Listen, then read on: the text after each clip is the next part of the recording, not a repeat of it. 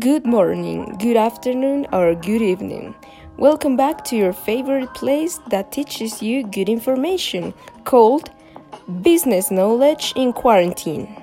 In this episode, we'll talk about what is storytelling and we'll give you some tips for you to improve your speech. So, Laura, could you tell us what is it? Of course, Jennifer. So according to the National Story Network, storytelling is the interactive art of using words and actions to reveal the elements and images of a story while encouraging the listener's imagination. And I want you to interpret this meaning. What do you think, Laura? Well, I personally think storytelling is, as it said, a type of art because not everyone is able to practice a well-done storytelling. This is not just telling an event, but to play with creativity and imagination so the audience can feel like if they were inside the story. And what about you, Daniela? I personally think this is the most important skills any orator should have. I mean, if you are capable of making someone feel real the story you are telling to them, well, imagine what could you do if you were a politician or a businessman. I agree with the opinion of Laura. This is not just telling a story. This is more authentic and artistic. I totally agree with both opinions, but in order to make a great use of the storytelling technique, we need to follow certain tips to become a professional on this subject. And you're very lucky today because we have those tips totally free, only for you guys. So Laura, please tell us the first one. Without a doubt, Jennifer. Take the time to prepare. Take the time to learn how to tell the story because just because you've heard it once doesn't mean you're ready.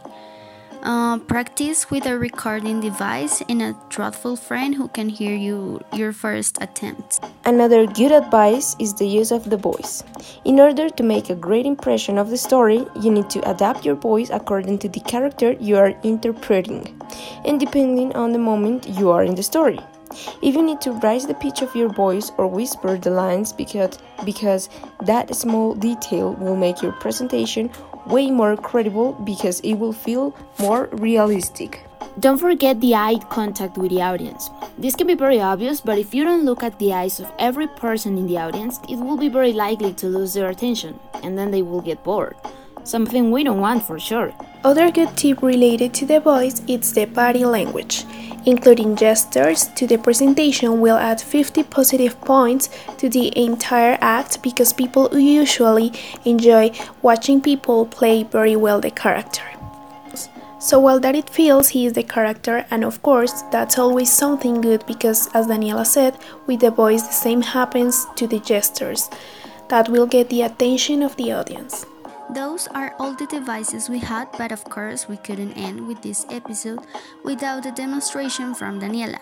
She's going to read us a small fragment of The Legend of Lightning Larry by Aaron Shepard. Evil Eye McNeville had lost 3 more of his meanest men, and he was furious. He decided to do something really nasty. The next day, Stinky Steve and Sickening Sid walked into the 79th National Savings and Loan with guns in hand. They were masked, but everyone knew who they were from the smell. "Stick up your hands," said Stinky Steve. "Give us all the money in your vault," ordered Sickening Sid. They were just backing out the door with the money bagged when Lightning Larry strolled by. Didn't even slow his step, just shot those bandits in the back, went right through the heart.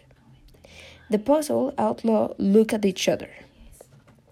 "Seems a shame to steal the money of hard-working cowboys," said Stinky Steve. "Wouldn't want to make their lives any harder," said Sickening Sid. They holstered their guns, walked back to the teller and plunked down the money bags.